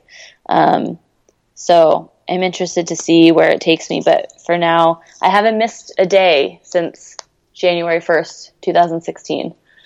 Amazing. Yeah. Like I said, sometimes I'll do it the next morning if I come in at 4 a.m. or something. Yes. Sometimes the last thing I want to do is try and put something legible into the jar, but I'll wake up and then reflect on the previous day and put it in there. You have every day covered. Yes. Yeah, exactly. And Rachel, when you're totally feeling drained or spent, what do you do to revive yourself? It sounds like this helps you shift your energy, like at the end of each day, and kind of refocus on something positive. But like when you've been really burnt, how do you reboot? I usually just need to take some time for myself and do something that I don't have to do. So often that'll be either cooking a meal that's just for me, or just sitting down on the couch and like doing a crossword puzzle or something that wasn't scheduled, that wasn't on my list. If I put on my calendar, make dinner, then making dinner that time isn't really a release. But it's really just doing anything unscheduled. Sometimes it's as easy as reorganizing, just like moving things around and moving furniture around and kind of changing the aura of the room or of my house or things like that. But often it'll just be something small, like taking a breather and doing something that I want to do that wasn't on my schedule. So it's really, the whole release is just as long as it's not on the calendar. Yeah, just breaking away. It can be almost anything. Things that I would normally, sometimes I'll definitely put things like make dinner on there, and I'll know, I'm gonna batch cook and bring this to work the next 4 days, and then that's sort of like a responsibility and a task. But sometimes I'll blow that off and just say like, I'm just gonna do whatever I want to do, and there's no greater purpose. It's not gonna make my day tomorrow any easier. It's just something that I want to do right now. Awesome. And what's the most inspiring or useful book you've ever read?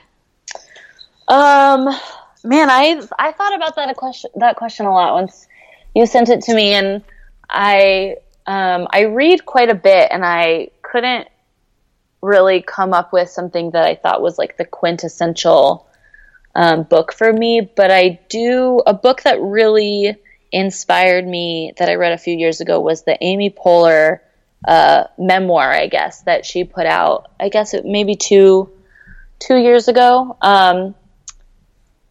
And I have a real weakness for female comedians and female writers and creators and things like that. So I tend to read, like read the Mindy Kaling books and Tina Fey, and I just love those. But Amy Poehler's, to me, was so insightful and honest and vulnerable, but also hilarious. And I just was really moved by the way that she was able to weave some really heavy things in her life, talking about some things that had happened in her career that she was really ashamed of, and also her divorce that she was going through, and all of these big things in her life. And she was seamlessly sort of weaving that in with comedy and levity. And I just really loved that book, and I've read it twice since then. And it's made me cry. It's made me laugh out loud. I just was really inspired by her ability to not let the big things drag her down, and figure out how to balance those out with the lightheartedness. Very cool. And the image of like you laughing and crying, like sort of simultaneously as you're reading a book. Somewhere, or like I think I was on an airplane at some point, like hysterically laughing next to some strangers. And I was like, this Amy Poehler book is so good. I've had those moments, like especially years of being a reader on the subway in New York.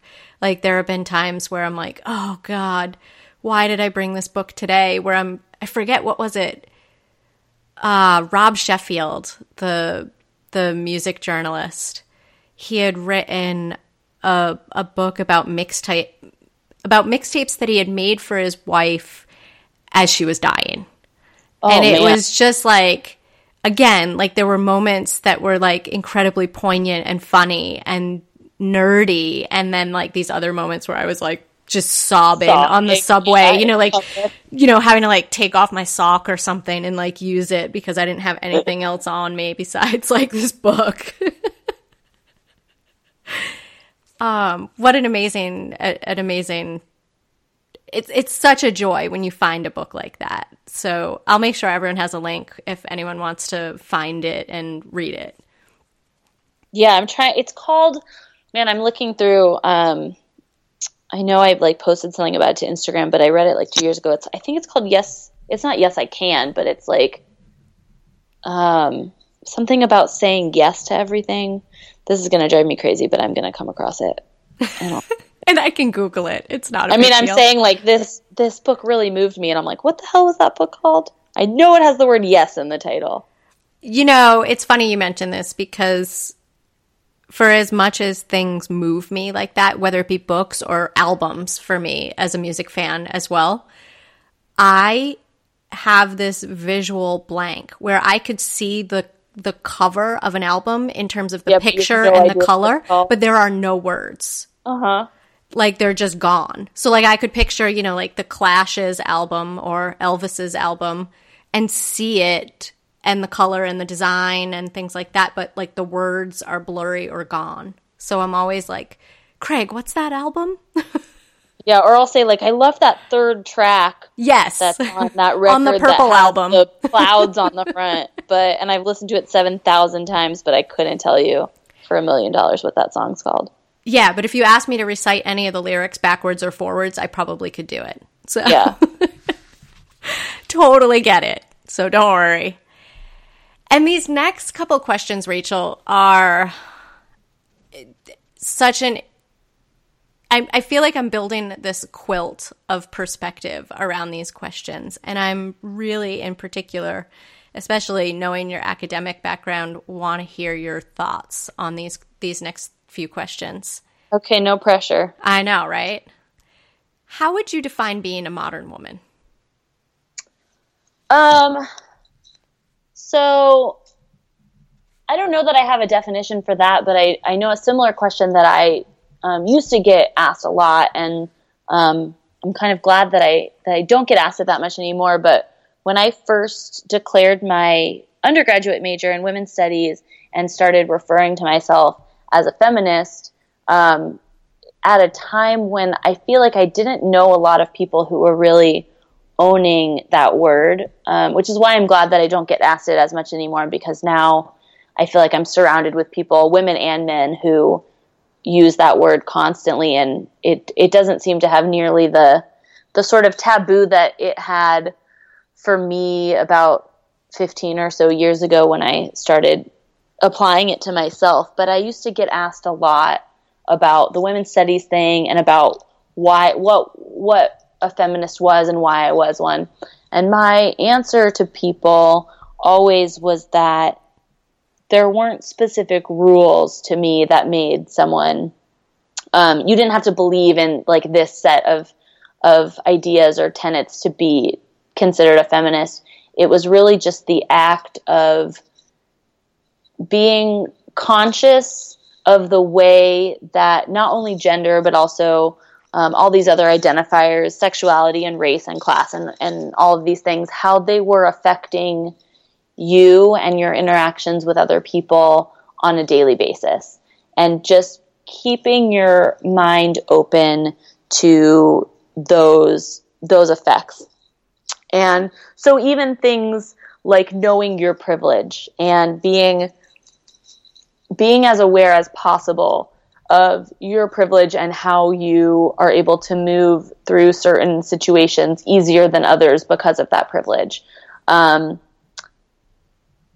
That to me was what I learned, and that's all it meant to me to say that I was a feminist, was like, I'm just trying to be conscious of how all of these identities and how language and how behavior and how media and the images that were shown and all of this stuff is all this big conversation that's telling us what's valued and what's good and what isn't as good, and how all of that is tied up primarily to me in race and class and gender and sexuality. And what you take from that is going to be different. Like, I think there are, obviously, there's such a wide spectrum of women that are doing so many great things and that are approaching them so differently. And that might answer all of these questions that you're asking me today completely opposite from how I'm answering them. But they're all participating in this conversation and trying to think about how they're existing in the world and how they're relating to other people and how their background and their identity and their personality is affecting all of those interactions. And so to me, to be a modern woman is just to not to ever answer a question with like, well, that's just how it is, which is my least favorite answer to any question, and just always questioning those belief systems and just being aware of them and how they're operating. That is such a great perspective. I am endlessly fascinated as women answer these questions because like you were talking about, everyone comes with a radically different answer for that question. And I always like to ask that question first, specifically because the next two questions, I feel like that question is about reflecting on like what your individual perspective is. The next two questions are kind of, what can we do to make the situation better? What can we do to create the world and the conversation that we want to see out there? And so from that perspective, what would you like to see modern women give more of a shit about?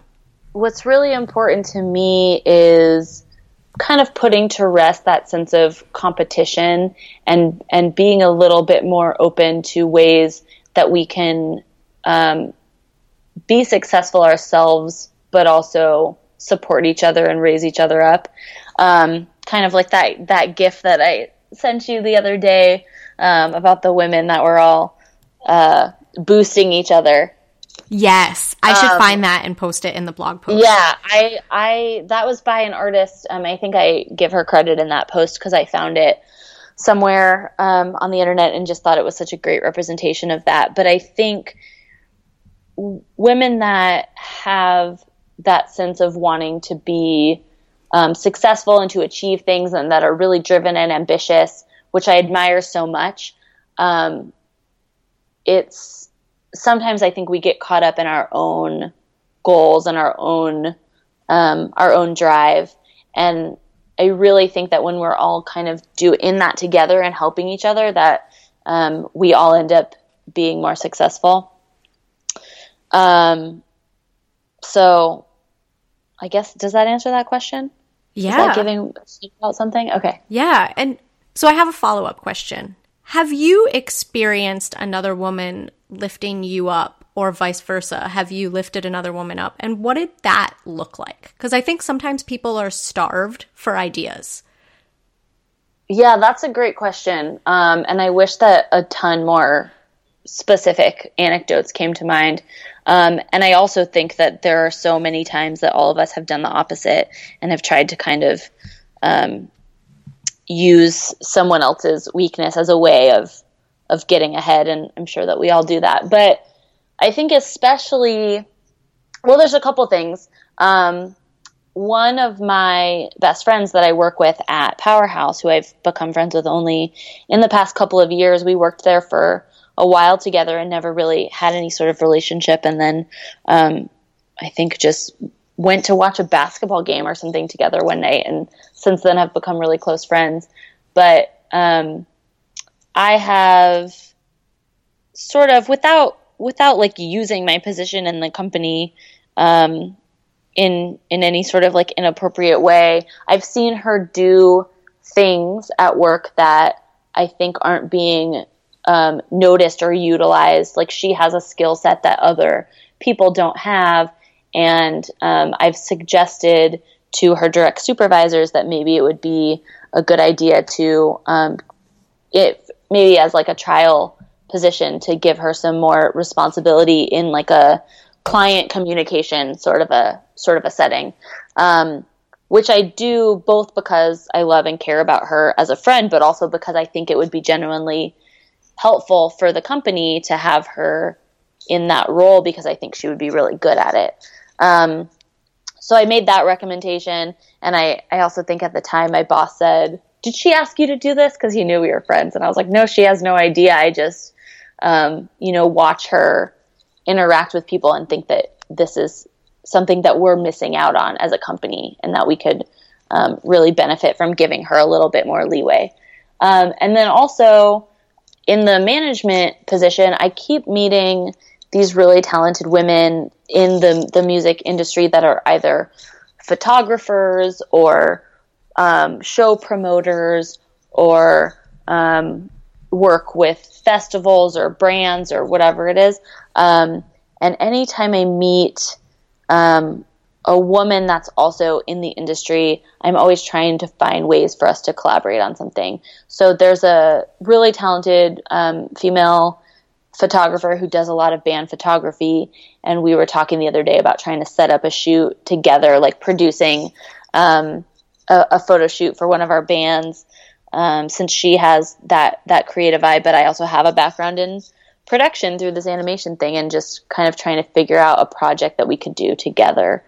Partially because I just think it would be fun to work with her, and I think that we could both learn from each other. But I just also like giving opportunities to women that are working in these industries alongside me that are hurting for more women.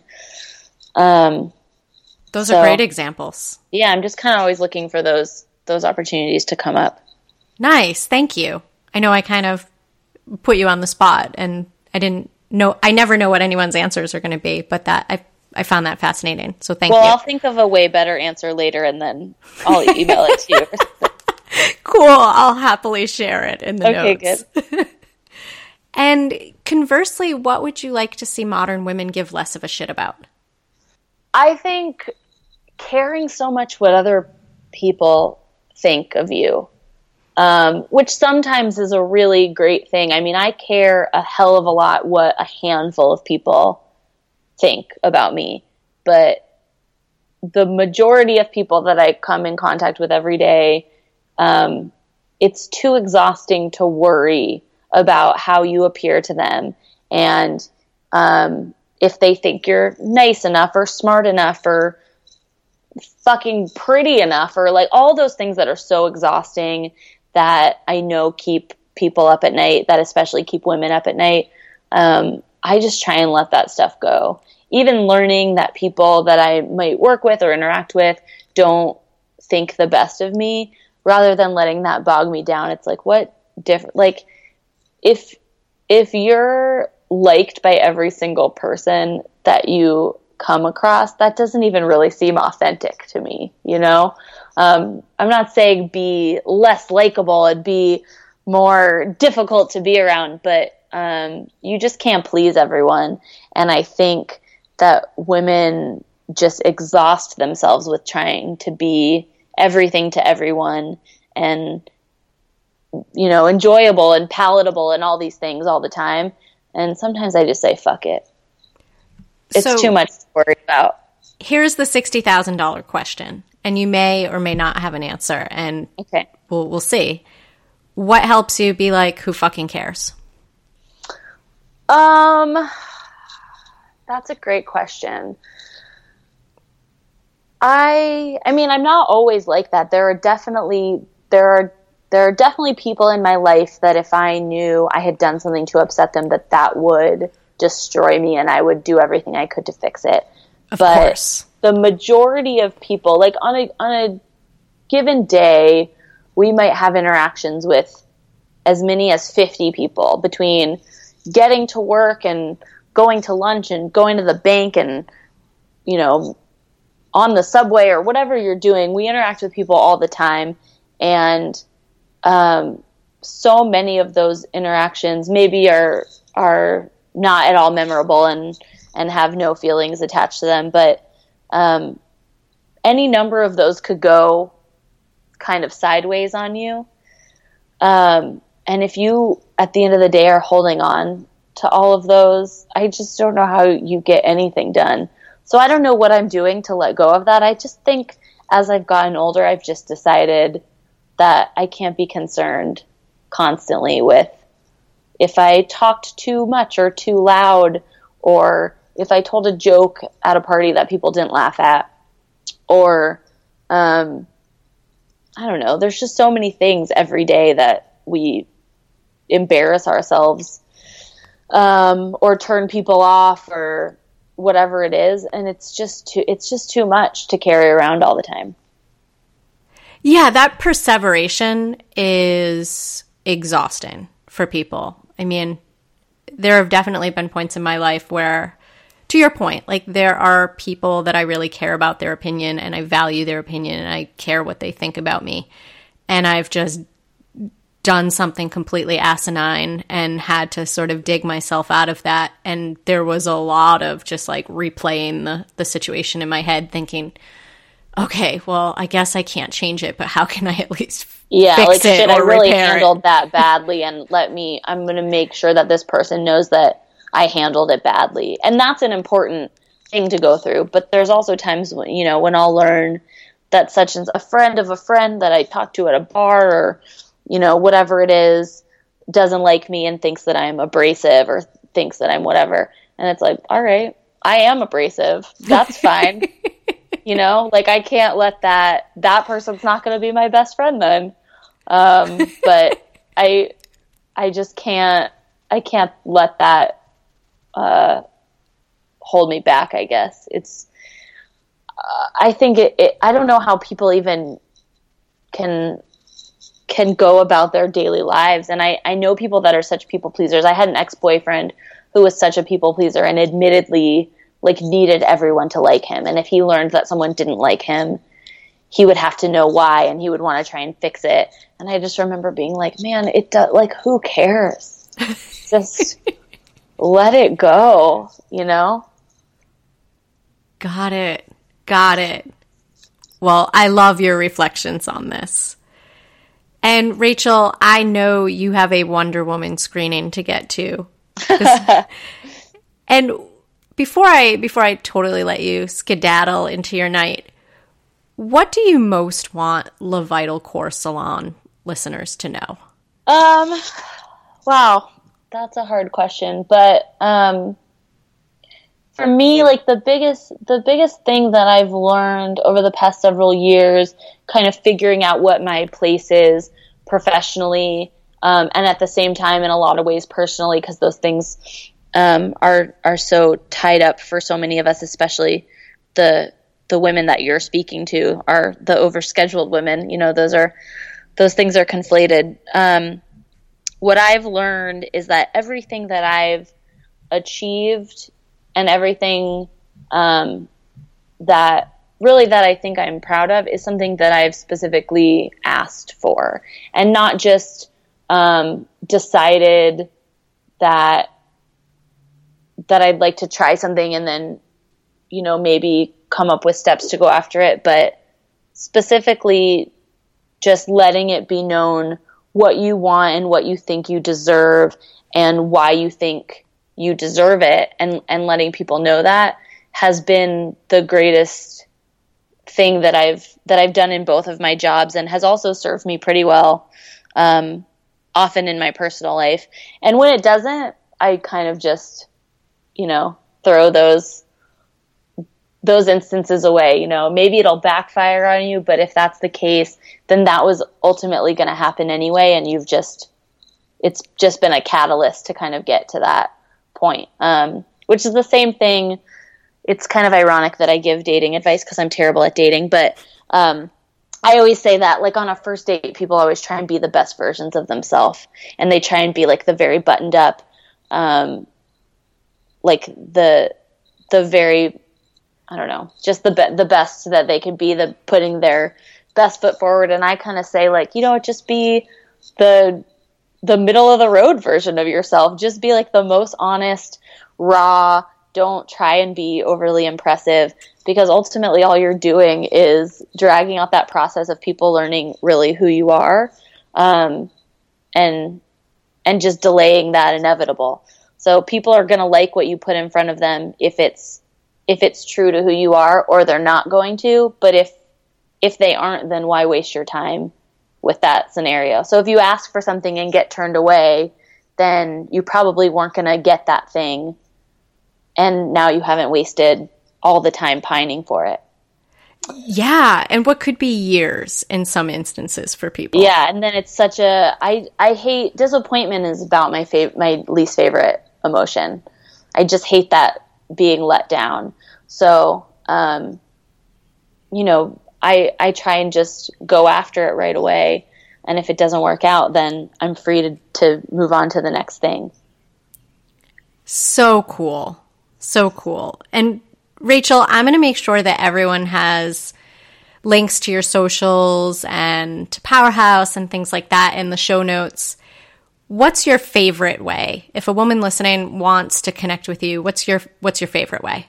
Well, that's a great question. I guess you and I initially connected via Facebook, so that's always good. But yeah, if you're interested, if you're a music lover and you're interested in the bands that I've been working with, definitely check out my Juggernaut Management website. I link to all the websites of the bands I work with. They are all incredibly talented and diverse, and I'm really proud of all of them. In the same way that I'm proud of all the amazing artists that I work with at Powerhouse. We're doing some really cool things. We actually just were able to announce about a week ago that we are producing a Netflix original series that will be out in early July. So maybe by the time this podcast goes live, you can go watch Castlevania on Netflix, which is a show that we directed and animated. So there's just a lot of really amazing art that is happening around me that while I'm not doing, I'm helping to support and promote, and I'm just really proud of all those things. But if you want to connect with me directly, feel free to throw up my Facebook and my Instagram and all that kind of stuff, and I'm always happy to talk to new, interesting, fascinating ladies. Oh, Rachel, you are just so fantastic. Thanks, you. Kara. Thank you so much for being here. Like, I loved every second of this conversation. Yeah, this was a blast. Thanks for asking me to do this. Awesome. Take care. Bye.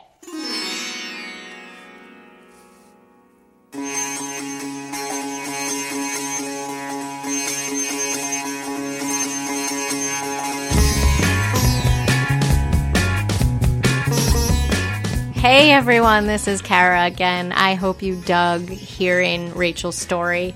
Thank you so much for listening all the way here to the end. And don't forget, you can find all of the links and the resources mentioned in this episode over at levitalcorpsalon.com. Levital, C-O-R-P-S, salon.com. And new shows will roll out on the second and fourth Wednesdays of each month. And, I know we talk about a lot of different things in this show, but if you've been feeling like it's time to get your shit together, get some helpful emails from me a couple of times each month with some strategic health and lifestyle tools. Plus, you'll be in the know about recent podcasts and upcoming Vital Core events. And so you can get that email at the same website and just click on Get Emails from Me, which is at the bottom or the side of most pages. And before I bounce, merci beaucoup to my producer and husband, Craig Snyder, for always making us ladies talking sound really lovely and levels balanced and all the magic that he works in Pro Tools. And I always want to thank Rishi Deer of Elephant Stone for writing my cool theme song and the High Dials for performing it. I really appreciate having that nice little sonic flourish in this show. And I just want to remind everyone, before you roll out into the rest of your day, don't forget, you deserve a life spiked with passion and slathered with joy. Don't let bullshit or burnout slow you down. See you next time.